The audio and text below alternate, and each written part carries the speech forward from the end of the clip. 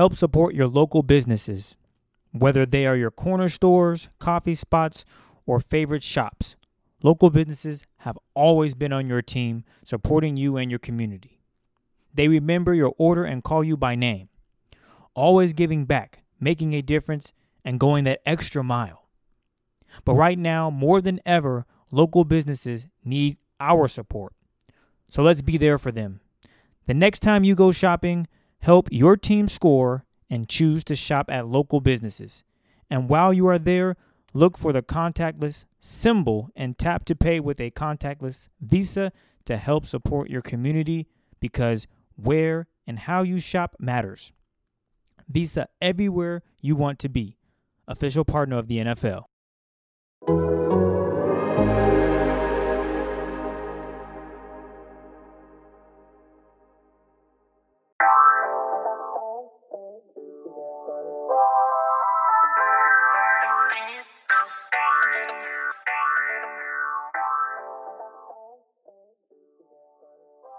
Welcome to the Seahawks Man to Man podcast, powered by The Athletic. Shout out to the company. My name is Michael Sean Dugar. I'm here with my co-host, Christopher Kidd. Make sure you follow us both up on the Tweet Machine. You guys know where to follow me. I'm verified. But make sure you remind Chris to call it the Tweet Machine so he, too, can have a blue check.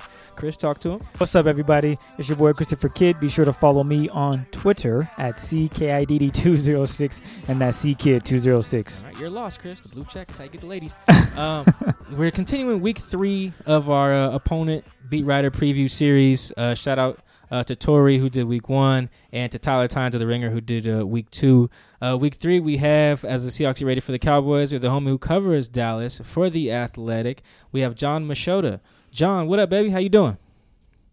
I'm doing well, guys. Looking forward to talking a little football about the Seahawks and, I don't know, I guess 2 not good defenses. Oh yeah, well no, we'll get to the on-field aspect of it and how both teams are basically playing with 10 men on defense. But first, I want to talk about there were 2 conversations that dominated the world. It felt like this summer. It was the pandemic and it was racial injustice and police brutality. And most the sports world was all over it. Protests everywhere, statements everywhere, and it felt like Jerry Jones, owner of the Cowboys, was notably quiet. And when he did speak, if he did at all, I feel like he was reiterating stances he's already previously made about the anthem and standing. What did you make of Jerry's kind of maybe lack of involvement when the whole world was talking about like police brutality this summer?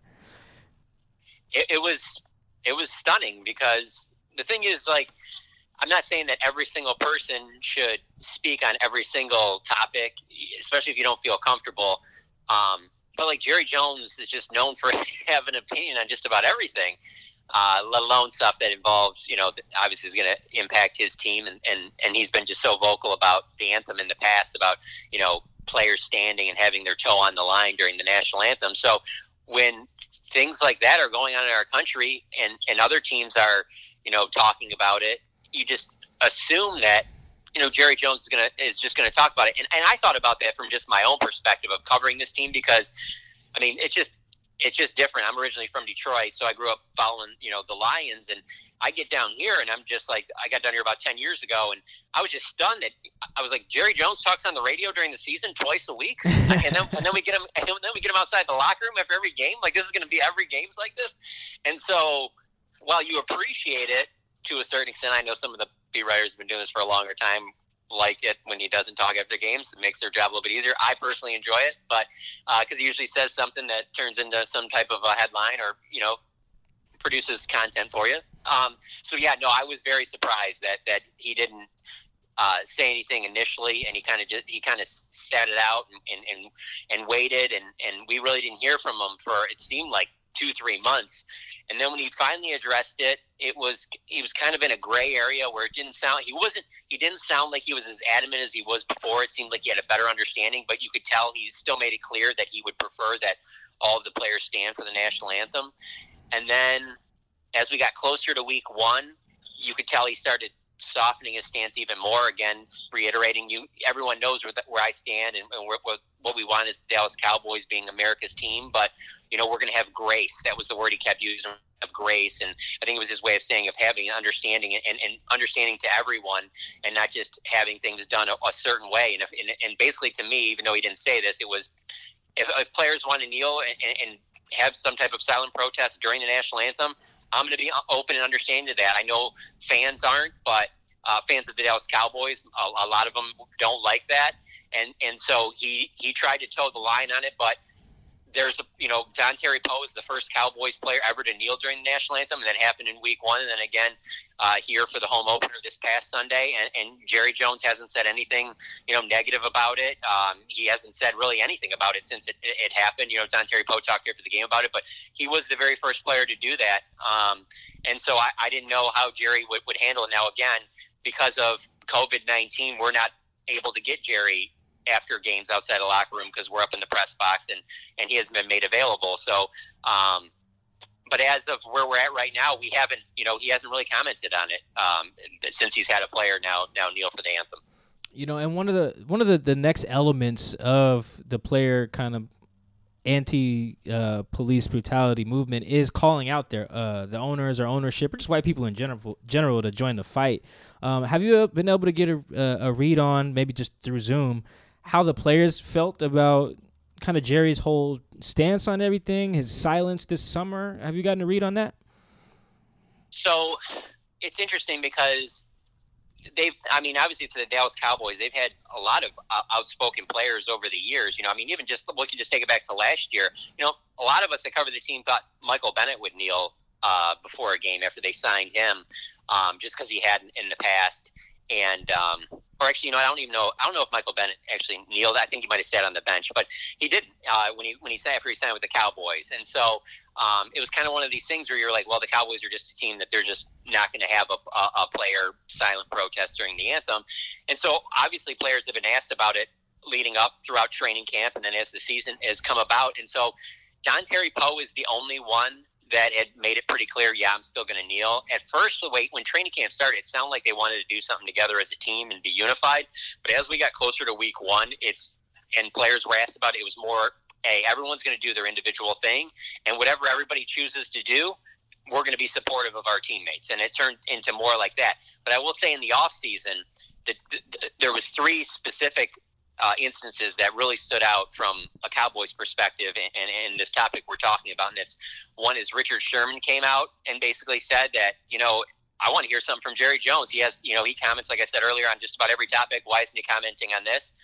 And then Gerald McCoy and Don Terry Poe both had comments about wanting to hear from Jerry too in a Bleacher Report article that they were interviewed for. And so for me, I was like, oh, this is interesting because these are 2 new players. They just signed with the Cowboys in March. And so that was another one that, both of them were vocal about it. And so, that's basically the only thing leading up to Week 1 that we really heard. But then we go out on the field or we see the field on Sunday at AT&T Stadium, and behind the bench, how it is in all these stadiums is that they have seats marked off because they don't want fans sitting, anywhere near this the team, obviously, for fans in the stands, situations like AT&T Stadium had on Sunday with 21,000 people in the stands. So they have that, and usually they're used as advertisement. That's what the AT&T Stadium's doing. That's what I've seen other stadiums do. Behind the Cowboys bench is a huge American flag.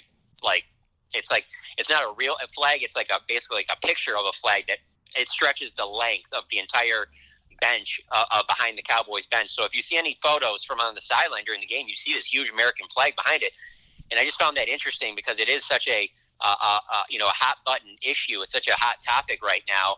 And it's just one of those things where I feel like Jerry Jones wants that. He knows the Cowboys are viewed as America's team. And so he would prefer, like I said, that all players stand and support the anthem. But like I said, I think this is the most understanding he's shown about these issues since he's been owner of the team. That's for sure. With Dallas being America's team, I've been thinking about this recently. They're in a tricky spot, whether you're a player, whether you're Jerry Jones. Well, not tricky, that's a bad word. But it feels like part of being America's team is representing all of America. And when I say all with an emphasis on it like that, Dallas really does have fans of all kinds. Like, it's not just like deep, Southerners, or that you're down there. Like, Dallas really I went to the pregame for the 2018 playoff game, Dallas and Seattle, and I was in the parking lot when there was tailgating, and I was like, this is all of America in one parking lot. Like, there's really a little bit of everything there. How do you think, understand that that's how the fan base is, that it has to have a little bit of everyone, or I'd say a lot of everyone, how has that impacted how the Cowboys have reacted to a time when, like, blackness is at the forefront of everyone's mind? Yeah, no, you couldn't have said that any better. You're absolutely right about that, and that's something that I noticed, like I said, again, growing up outside of Metro Detroit, and then moving down here at the end of 2010, I certainly noticed that too, it just, all races, nationalities, yeah. I mean, I kind of knew it from afar, America's team and that, but when I got down here, I really noticed it, and yeah, you're absolutely right about that. The one thing I'll say is, like, you do have fans, all different types of fans and all different races and nationalities. And so you hear from, different races. They want to be represented, obviously. But what's interesting to me about this is just kind of the way, like, I'm trying to think of a good example. Like, all right, so like right before week 1 on the team's Instagram page, there was just a random picture of, like, Mike McCarthy. I think it was at one of the team's practices or whatever. And I don't know why, I just happened to click on the picture, and I looked in the comments, and I swear, like, 50 of the first maybe 100 comments were all, like, people saying, you better stand for the national anthem. All these players better stand, or I'll never watch the NFL again. I could not believe how many people were saying that in these comments. Like, I was like, because I don't get that on my Twitter, and my tweets are 95% Cowboys stuff. That's pretty much all I tweet from. And I just didn't get that feeling at all. But then when I looked at those comments, I was like, man, there are a lot of people that are, like, really going to be angered by this. And so I don't know if that's what the team feeds off. And then when I say the team, I don't mean the players. I mean, like, the organization, I should say. Right. That, they see that from so many fans and they feed into that. I don't know if it's because of that. I don't know if it's because of sponsors. Are the big money sponsors, are they the ones that feel that way as well? Is that why Jerry's so hesitant as well? Because he doesn't want to, piss them off. I mean, you can really throw in factors on all of this stuff, but you're absolutely right. It is a fan base that it is every race, and every age group and every part of the country. I mean, that's one of the things about the Cowboys, like, that home opener was going to be, it was in LA, and it was supposed to be the opening of that SoFi Stadium. And it would have looked terrible for the Rams, because that place was going to be at least 50% Cowboys fans. Because when we go out to training camp in California every year, Cowboys fans are everywhere. And so, yeah, no, you summed it up perfectly. It is an interesting, they are an interesting study on this, because you're absolutely right. They do represent all of America. Yeah, no, that parking lot, that tailgate before that playoff game in 2018 opened my eyes. I was like, wow, I resonate with half the people over there, and that other half over there, what the hell? But it was fascinating, man. Let's jump into one of the other topics that's dominating Cowboys headlines. I would assume is Dak Prescott's contract. The numbers and stuff aren't really that intriguing to me as much as it is, like, I consider Jerry Jones a good businessman, and it feels like the way this is being played by Dallas, and Jerry specifically, seems to be bad for business. Like, the longer you wait, if you're going to pay this guy, you're costing yourself more money as the market resets. Like, what is Jerry's end game with Dak's contract right now? All right, I know it's tough times for a lot of folks out there, but if you want to save a little bit of cash, $50 is more affordable than any other cable providers. With the NFL season around the corner, Fubo.tv will not disappoint. Stay updated on your favorite teams as well as local broadcast news. So go to Fubo.tv/athletic today and get 15% off your first month. You won't regret it. That's Fubo.tv/athletic. Start your first month today. That's what we're all kind of wondering, because in covering this team, again, like, I compare it to growing up watching the Lions. Like, the Lions had a good player. It wasn't always guaranteed that player was going to re-sign with the Detroit Lions, because it really doesn't have a good reputation as an organization. Like, the Cowboys keep whoever they want. Like, everybody that they want, that they re-sign. Like, I know that there'll be people that, like, when I say that, they'll point to, like, DeMarco Murray, like, leaving after he set the all-time single season rushing record back in 2014, and he goes and signs with the Eagles. Yeah, that's because they really didn't want him. That they thought that with our offensive line, they can plug in another back. And then, like, DeMarcus Ware left to go to Denver, and I think some people would argue, well, they didn't keep. Now they were ready to move on because of the money that DeMarcus was looking for, and where he was at in his career. But they absolutely want Dak Prescott. And so you've seen them just on this recent team, like Ezekiel Elliott, Jalen Smith, DeMarcus Lawrence, Amari Cooper, like the guys that they really want to keep, they re-sign. And even if it means Amari's one of the highest paid receivers. Lawrence is one of the highest paid DNs. Zeke's the highest paid running back. Like, they haven't shied away from that. But with the Dak thing, I just always got the feeling that they kind of thought it was going to be like previous times where, they got these long-term deals done with Romo and obviously with Aikman back in the 90s and stuff, and where it was like, well, these guys are going to be happy to play here. You're the quarterback of America's team. This is one of the most, like, glamorous positions anybody could want. I'm sure they'll take a little bit less. Well, when Dak switched agents a few years ago to Todd France and CAA, who Todd France has since left CAA, he's got a reputation that he's not taking deals. There's no team friendly, we're going to give you a bargain with the Cowboys, and so they're kind of at a stalemate because I think the Cowboys thought that Dak would have given in by now. In fact, I know that the Cowboys think that he thought he would have given in by now. And so since he hasn't, we're kind of sitting here, we're like, man, if he keeps balling like this, and the strength of this team is clearly all of the offensive weapons they put around him. So it projects that he's going to continue to put up good numbers. And it's like, if you guys don't pay him, somebody else will.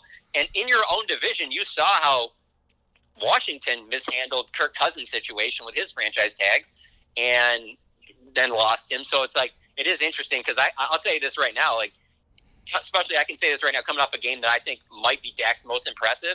I can't even guarantee you they get a deal done this offseason and he doesn't play under the tag next year for $38 million or whatever it is. Like, I can't 100% guarantee you it'll get done. I think they'll work at it even harder than they have up to this point, but I can't guarantee you that he doesn't go into next season playing his second year under the franchise tag. Wow. That would be with having the Kirk Cousins example right next door. That's ridiculous on Dallas's part. Answer me this. What do you think will happen? Not just this offseason, just like Dak's going to get paid, obviously, by someone. Who do you think it'll be?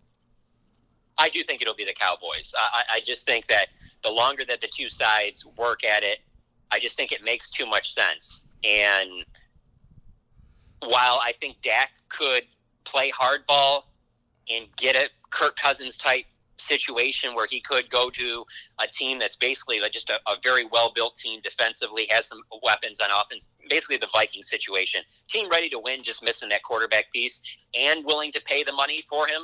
And I could see him playing hardball, potentially be interested in that. So I'm not going to completely say it's 100%. I think he'll be with the Cowboys, but I would put at 90% chance that he ends up playing long-term with the Cowboys just because of he wants to be the Cowboys quarterback. I know he's disappointed that a long-term deal hasn't been done up to this point, but this team is the perfect fit for him. He's comfortable here. He this is where he wants to be. I hate to say this because I don't want to forget any NFL players, but I mean, outside of maybe Patrick Mahomes, I feel like he's one of the most marketable guys just because of the way he carries himself, his image, and he's good at doing commercials. So he has a lot of, and all the brands want to associate with the Cowboys star quarterback. 2 years ago, I was sitting up in the press box and I was just flipping through the game program.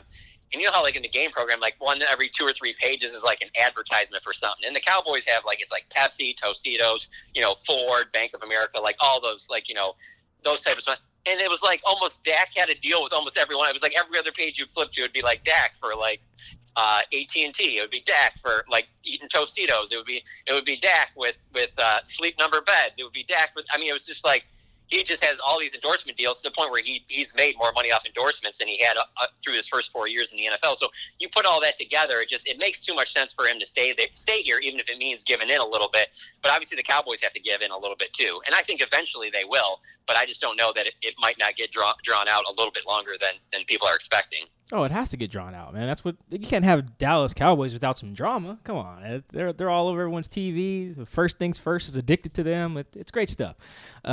This is my favorite question that I ask every person who comes on the show that covers another team. Is Dak Prescott good? Erectile dysfunction. That's something that's not easy to discuss. Usually, we make excuses. We're not up for it. Sometimes we just avoid having that entire discussion about what's going on below the belt. But with Roman, it is easy to talk about it. With a real doctor who can prescribe you real medication, it's simple, safe, and totally discreet. AKA, in other words, that means nobody needs to know about this.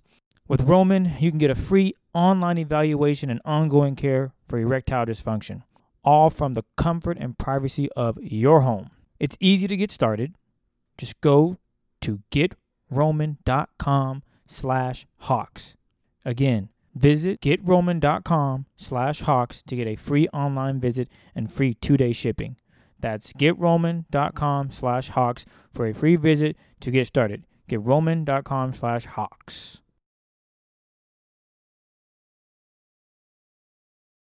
Yeah, there's no question about that. I mean, I would have said that, probably a year or two ago, but there's just things that he's done and he continues to do where I think the biggest thing is that I don't see like a finished product. Like, I don't think that I've seen him play at his best yet, and he's played well. But I just think that there's just so much room for improvement. And also the fact that I just know I've been around him enough to know the type of person he is, the drive that he has. Like, there's really no settling with him. And just, again, like the weapons that they've put around him and things like that, like I just see him being good for a long time. And one of the things that helps him out, maybe even more than any of the other things, is just he's so durable. And it's tough to find a quarterback like that who he just doesn't miss games. And when he comes out of games, it's like for maybe a play or two, and he's right back out there. I mean, he's built like a linebacker, but there's just so much about him, the team leader. I mean, everybody rallies behind him. He won this team over as a rookie, and that team was led by Tony Romo. Like, he checks off every single box. So yeah, no, he's a good quarterback. If you want to get in the argument of like the great ones in that, I don't think you can put him there until he has the postseason success, but I don't think there's any question he's a good quarterback.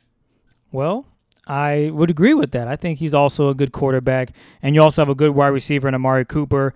And Amari Cooper okay, real quick. Let me add this in here real quick. I would say, just because I'm talking to you guys, I would say the hope for the Cowboys that he ends up being like the guy that you guys cover, and ends up being like a Russell Wilson type guy because I feel the same way about Russell, where I don't know that I've seen his best ball yet. Even as long as he's played, I just feel like he keeps getting better. And so I just see some similarities there between the two of them. But sorry to cut you off. Oh, no, you're good. I was just going to reference Amari Cooper, and yes, he's a good wide receiver, but I found one of the tweets that you posted about Amari Cooper on Ezekiel Elliott's Feed Me tattoo, and I quote, Amari says, "I like it. That's definitely Zeke's personality. He brings a lot of energy. He wants to be fed. The world knows he wants to be fed. He wants to help the team in any way he can." All right, John, do you have any tattoos? I don't know. No tattoos. But do you like the tattoo? You can judge here. We're not going to send it to Zeke. What do you think about the tattoo? Really? Give us your details on this, man. I like the idea of a feed me, like written feed me tattoo for him, because it's 100% his brand and it will be his brand for the rest of his life. I don't like the idea of a stomach tattoo. And the reason why I say that is because, like, as you get older, that's the toughest spot on your body to keep in shape. Like, you see older people that will like work out a lot and like might even have like, might be still like pretty huge, but they don't have that six pack anymore. As you get older, there's just like the aging process on your stomach is generally not going to be good. And so what's that going to look like when you might not have, forget the six pack, when you have like a gut, later on in life, and you just got feed me with a spoon on your stomach. Like, that's the part where, and here's the thing, like, too, which is interesting. Like, he's a super, super physical running back, as physical as there is. I mean, he's just getting in collisions all the time, like car accidents many times throughout all these games and stuff like that. And he's covered in tattoos, and he said that the stomach one was the most painful. Like, he said even the next day he was still like in pain from it. And I was just kind of like, if that guy says it's painful, like, I don't know why anybody's getting any stomach tattoos. But no, the feed me thing with the spoon and that, I think it's good, and it is his brand. But I'm just not a stomach tattoo person at all. No, I just thought it was funny that he got that tattoo and showed it off, because I was kind of thinking, wow, you put feed me on there. But when he gets a first down, he's chomping at the cereal, whatever he's eating. He scores a touchdown. He's showing the stomach, and it fits him perfectly. But I do want to take a turn and look at one receiver on your guys' team was a rookie, and CeeDee Lamb. And right now the stats say he's playing well, but you've watched this team practice, you've watched this team play week in and week out, and we're 2 weeks in. What have you seen from CeeDee Lamb, and what is the Dallas Cowboys' expectations for this young talent? Oh, man, I will say this, I don't know how it was exactly for you guys with the COVID protocols in terms of what you got to see and what the team did, but having a new coach in Mike McCarthy and then having the COVID restrictions and not being out in California, having the training camp here in Texas, everything was a lot more limited on the information you could draw from it. It was just it wasn't like it had been in years past. And so hopefully that changes as we go forward. But because of that, it was really hard to just come out of it and honestly sit there and say, man, this guy really caught my eye, or this guy was awful in camp practices. They're in trouble this year at this position. It was just there wasn't enough to see. They're not tackling to the ground. There's no preseason games. With all of that being said, the only reason that you knew CeeDee Lamb was a rookie in these training camp practices was because the Cowboys have a thing where none of the rookies have a star on their helmet until, the season arrives or when they would play preseason games. So he didn't have a star on the helmet until the practices leading up to the first game. But without that, you would have never thought that he was a rookie. Returning punts, taking jet sweeps, line up in the slot, line up on the outside, just none of it seemed like it was too big for him. And I guess it shouldn't have surprised me, just because that's basically how it's been most of his life. High school was like that, and then he hit the ground running at Oklahoma, and that continued that, even though here's the thing about CeeDee Lamb. All right, so the last, 5 years, he's had last 4 years, he's had 4 different quarterbacks. You go back to his senior year at high school, and then he had 3 different quarterbacks. So, Dak's his 5th quarterback in 5 years. He just has had a different quarterback every single year. And he just adapts to all of them. He is as QB-friendly as you can be, and I just really think he's only scratching the surface. There's not really a weakness in his game. He is like a wide receiver version to me of kind of like what I think of Ezekiel Elliott, where he'll block. He can take jet sweeps. He can play on the inside. He can play on the outside. He can make contested catches. And then he's great at yards after the catch. And we've already seen that just in the first 2 games. His ceiling is ridiculously high. Every time I watch him, I feel like I come away asking, how did he fall to 17? What is the knock on him? Why was he still there? I can't understand it. I really can't. Great guy to talk to. There's no not that I've found any checkered history or anything in the past that would have brought up any red flags on him in the draft. I don't understand how he was there at 17, but he's got the chance to be one of the best receivers in the league for a while. And speaking of one of the best receivers in the league, you guys do have Amari Cooper, who is, I think, an elite route runner in this league. Mike and I go back and forth on the route run discussion, but we're not going to even get into that. How do you think the Cowboys will even approach this game when you look at right now the Seahawks? They're dead last in passing yards they give up against opposing teams. You look at what they did against the Falcons. They gave up over 400 yards to Matt Ryan, and then Cam, he had 397. Are you getting the feel that, the Cowboys are going to come in to Seattle and they're going to looking to be attacking with young CeeDee Lamb, with Amari Cooper and Michael Gallup? Do you see that? I do, just because of the way they ended this last game. And it just seemed like when they had to go up tempo just because they needed to, because they were just getting blown out of the building, that was when they were at their best. I just want to point out that there is one of their key pieces is missing from what they thought they'd have going in the season in Blake Jarwin, their tight end, who really was going to put them in 11 personnel the entire season just because they loved having him as their receiving tight end. He tore his ACL in the first game, and so he's out for the season. So, but even with that, they moved to other tight ends that aren't quite on his level as pass catchers and that, but it really is about those 3 receivers. And just going off of what Seattle's done so far, I don't see any reason why you wouldn't try and put up the big numbers like that, or at least attempt to, because in both teams, you see on both teams that their defenses just aren't there. They're not gonna really stop any high-powered offense. They're having a hard enough time stopping average offenses. So I think the thing going into this season, and especially in the first game the Cowboys had against the Rams, there were a lot of fans getting upset because they were running Zeke so much, particularly on first down. And one of the reasons they do that is because I mean, their defense, you can't, there's just, the defense cannot be out in the field too long or it'll just get exposed. And so running Zeke is like, hey, let's get these 2 or 3 yards. And more important, let's keep the clock running.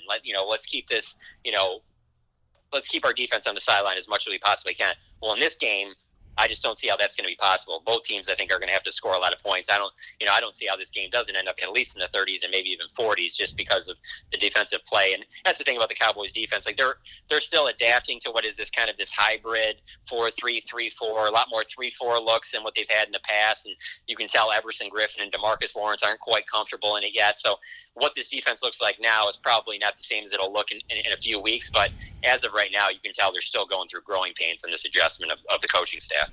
Looking at your rushing offense, you guys are averaging 130 yards, which puts you at 11th in the NFL. The Seahawks' run defense is actually really good. They're not allowing teams to run all over them.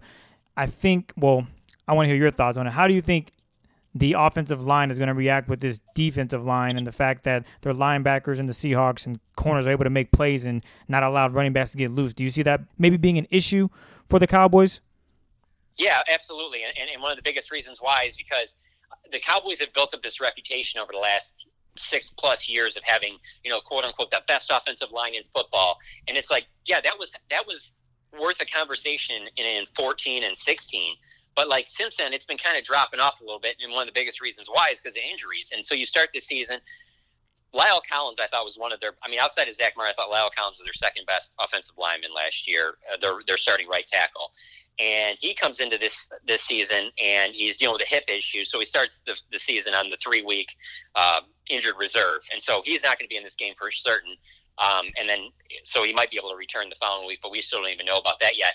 And then Tyron Smith just missed the last game. They're 7-time Pro Bowl left tackle because he's dealing with some neck stinger issues, and so.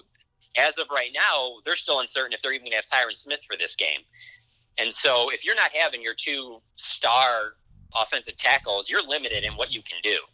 And so if you have a decent front coming at you, they're going to be in a tough position because the guys that they're most likely would start if Tyron can't play are both undrafted rookie free agents. And yeah, they were good enough to get the job done against the Falcons, and partly, obviously there was some luck involved for them to even pull that game out. But like on the first three pass plays of that game last Sunday, Dak was hit every single time. Like it looked like they wouldn't even be able to get off a simple little 5-yard little out route. Like it was embarrassing. And then so the game just kind of went along, and they settled in that. But no, the offensive line right now certainly they have Zach Martin, who is probably going to be a Pro Football Hall of Famer.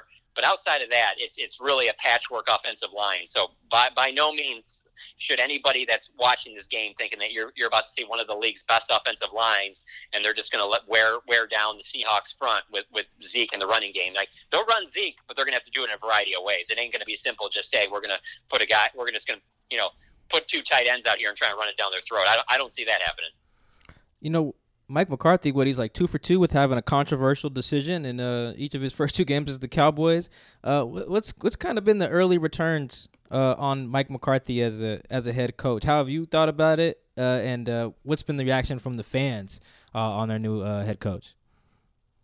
I think both are similar. I would say the fans' feeling on him are similar to myself and other writers that cover the team, just the conversations I've had with other reporters, but just for different reasons. And I would say that the overarching theme of this is just, okay, this is a lot different than Jason Garrett.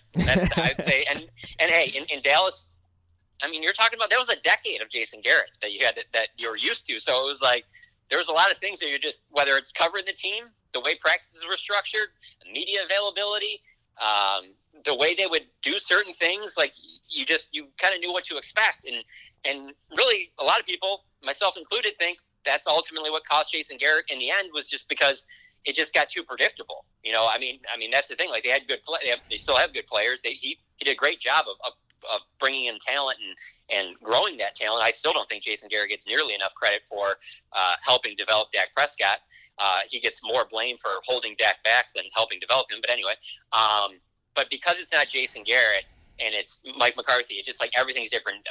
Just Jason Garrett's, it just was more conservative. Now it seems like there's a lot more risk taking, and it's only 2 games, so it's hard to sit there and say this is exactly who Mike McCarthy is.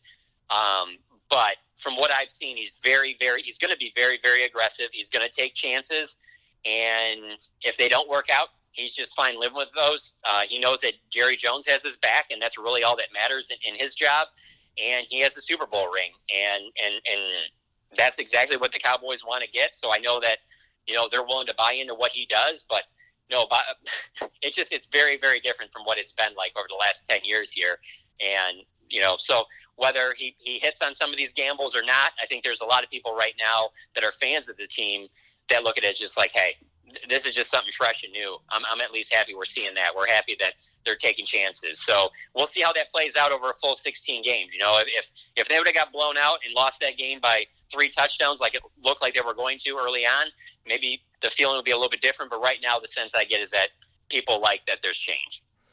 Well, with Mike McCarthy making those decisions, there are actually 2 like really nerdy ones from the first 2 games. I know he went for 2 right against the Falcons, and everyone thought they should have kicked, or not everyone, but traditionalists, I would say. I forget what was the call in the Rams game. He opted not to kick and go for it on 4th.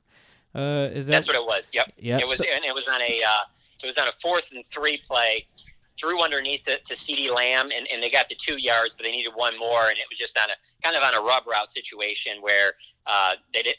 Just a great play by the Rams safety. But, there was risk involved, obviously. Instead of tying the game on a field goal, very makeable, short field goal, they sit there and they went for it on 4th down. And, there's still plenty of time in the game. They still had time to win the game. But in that instance, they could have tied it right there, and they didn't. And so it didn't work out for him in the first game. But then his gambles paid off in the second. So I bring those 2 up to say, because you can learn a lot about a coach in today's NFL, a head coach that is, on what asking his or I guess not his or her, but his stance on analytics. So is Mike McCarthy a nerd? Is that what I'm gathering here? That'd be good news for Dallas, I think. But is that the case? Again, because it's only 2 games and it's a very abbreviated offseason that we've had around him, including the times we've gotten a chance to talk to him. So for me, this is going to be a little bit more of an opinion than I would say this is a fact. But what I've gathered from him is that he heard the criticism of himself, because in a way he had his own Jason Garrett situation going on in Green Bay, where it was like, been here for a long time. Obviously he had more success than Jason Garrett, but it was like, you heard the stories of how it's kind of getting stale there. And then you see these stories about how he's, having coaches come over and this past season when he wasn't working, and he had coaches come over and they were studying analytics, and they were doing all this other stuff. It was like he was really trying to modernize himself. At least that's what the narrative was. And so now I feel like it's almost like he's going as far opposite as it was before, where it's like, well, I'm just going to be, hey, people want to see risk, they want to see analytics, I'll show you risk and I'll show you analytics. And so for me, I'm kind of enjoy it, because it's like, hey, this is going to be fun to watch, from week to week to see what happens, But I think that there's some football purists that have been covering the Cowboys for a long time that probably look at it as, man, this might be a little too wild for my liking. But if they win games, people won't care. But if he's blowing games on just some wild calls and just some huge risks and things like that, I think you could see some people turning on him right now. But as long as he wins games, I don't think people will care either way. But like I said, I think that the overarching thing is that people are just happy that it's something different. These are 2 franchises in the Seahawks and Cowboys that are linked to Earl Thomas, though he does not play for either team, although he used to play for this one. You've been covering this team. What is it about the relationship between Earl Thomas and the Cowboys? Like, was there something there when he got cut by Baltimore? Like, how long has there been interest on both sides? And do you think that there will be some interest going forward, because Earl's still out there on the market? So I started covering this team in 2011, and outside of, let's see, I'll say the Dez overturned catch against Green Bay in the playoffs is probably the most memorable. Second most memorable moment is probably Odell Beckham's one-handed catch against the Cowboys. Just the sickest catch that I've ever seen in my life. But third on my list is standing outside the Cowboys locker room in 2017 after the Seahawks beat them, and Earl Thomas came running to the Cowboys locker room at AT&T Stadium, and I'll never forget standing there, like, taking a double take. Like, I felt like I was the only person standing there. There were a few other media members, but I felt like I was the only person. It was like, am I seeing this? Like, I've never seen another player. And the thing is, at AT&T Stadium, like, the locker rooms are nowhere near each other, opposite sides of this, and the stadium's huge. So to see, I was like, what is he doing? Like, I knew he was a Jordan Brand guy, and Dez is a Jordan Brand guy. And so I was like, oh, he might be trying to go talk to Dez, because he didn't get to talk to Dez because Dez left right after the game was over because Dez was pissed. And So he was trying to do it, but as he comes running to the locker room, he like Jason Garrett's right there, and he just grabs Jason Garrett, and like I'm 5 feet in front of me, I can hear him plainly say, "It's like, hey, if you guys ever have a chance, like to come get me, come get me." And I was like, "Oh my God, I can't." I mean, I'm almost dropping my phone because I can't tweet this fast enough while trying to get a picture. I'm just like, "Oh my, I cannot believe this is happening. Like, this is amazing. Like, Cowboys fans are going to eat this up." He's a Texas Longhorn star. He's first of all, he's a superstar safety, at least at that time. And the Cowboys are a team that hasn't invested in safety in like well over a decade. And so it just like it just fits perfectly together. And so ever since then they've been linked. And it was very clear that if Earl ever got a chance to become a free agent, he would, Dallas would be high on his list, and that Dallas would have interest in him. But then he goes into free agency last year, and the Ravens just blew everybody away with that offer they gave. And the Cowboys were never going to come close to that. That's for sure. And so I don't know if it's just because of the fact of, let me see. I'll put it to you this way. If Jason Garrett was still here, I think Earl Thomas is on this team because I think Chris Richard is still coaching on the defensive side of the ball, and that was just a perfect fit for that. With Mike McCarthy here, I don't know. I think because of how things soured for Earl in Baltimore and in Seattle, I mean, this is the comparison I always make. Like, if Earl, if things didn't work out for Earl with the Browns and the Lions, I can see how people would be like, yeah, but those organizations don't know what they're doing. But when, like, things don't work out for you in Seattle and Baltimore, like two of the best run organizations, you're just kind of like, there's something there. And so, and then as all these days, I mean, I thought they would make a run at him right when Baltimore let him go. And now look at us. We're going into week 3 and still nobody has signed him. And so it's got me scratching my head because the Cowboys certainly need safety help. But there's more there to the fact that they don't appear to be very interested in him. So I don't know why it is, but until he signs with another team, there will always be people talking about Earl Thomas and the Cowboys. Wow, that is something else. If Coach Garrett was still there, Earl Thomas would definitely be in a Dallas Cowboy uniform. But at the end of the show, we always get predictions, and we do a little over and under. And week 1, we had Tori. She works for The Athletic, of course, and she covers the Falcons. And we gave her the over or under for Julio Jones and Calvin Ridley to combine for 200.5 yards. And, of course, she went with the under. Julio and Calvin ended up going for 287 yards. The Athletic reporters are 0-1. Let's see, John. Can you get us back on track here, you think? I think so. I'm ready. All right, here we go. 250.5 receiving yards for Michael Gallup, Amari Cooper, and CeeDee Lamb combined. Over or under? Yeah, I have to go over. I mean, with just all the big plays that Seattle defense has given up, and just I feel like, and again, small sample size, it's only been 2 games, but from what I saw from that trio from week 1 to week 2, I just think their best ball is ahead of them. I really do. I just think that those 3 are just they just play off of each other so well. I just think that I mean, here's the thing. Like, I don't think the Cowboys are going to win this game, and I think it's going to be high scoring. So, yeah, no, over, no doubt. You teased the prediction a little bit. You got the Seahawks, so that's good. We're at the start. Well, that's good for our fan base, at least. I would like for the Seahawks to go 3-0. That'd be great. I want a free trip to Florida in February, so that's selfish on my part. But give us a score, John.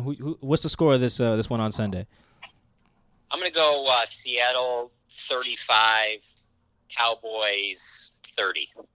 Oh, there we go. Same score as Sunday night. Yeah, that would be. Seattle does have weird games like that where they score the exact same. That would be fun. The way they did it last year, it was fun. They beat Philly 17-9 in the regular season, like week 11, and then beat Philly in the playoff game 17-9. That was kind of spooky. But that is John Machota covering the Cowboys for The Athletic. Please go check out his work. It's really good. The Cowboys defense is really bad. Jerry Jones is really interesting. A lot of things going on there in Dallas, and they have a good quarterback. John, are you verified on Twitter?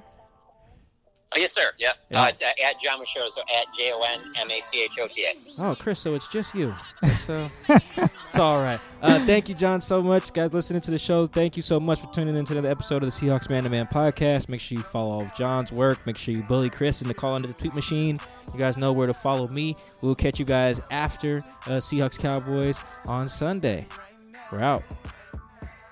You see, I don't have to drive me. You can say that for your mama. Maybe you should smoke something. You tried the marijuana. I was loving you good. The vibe was straight. Showed you a couple of things and they feelings changed. I treated you right. Everything was From a time to your bag and the color on your lip, yeah, you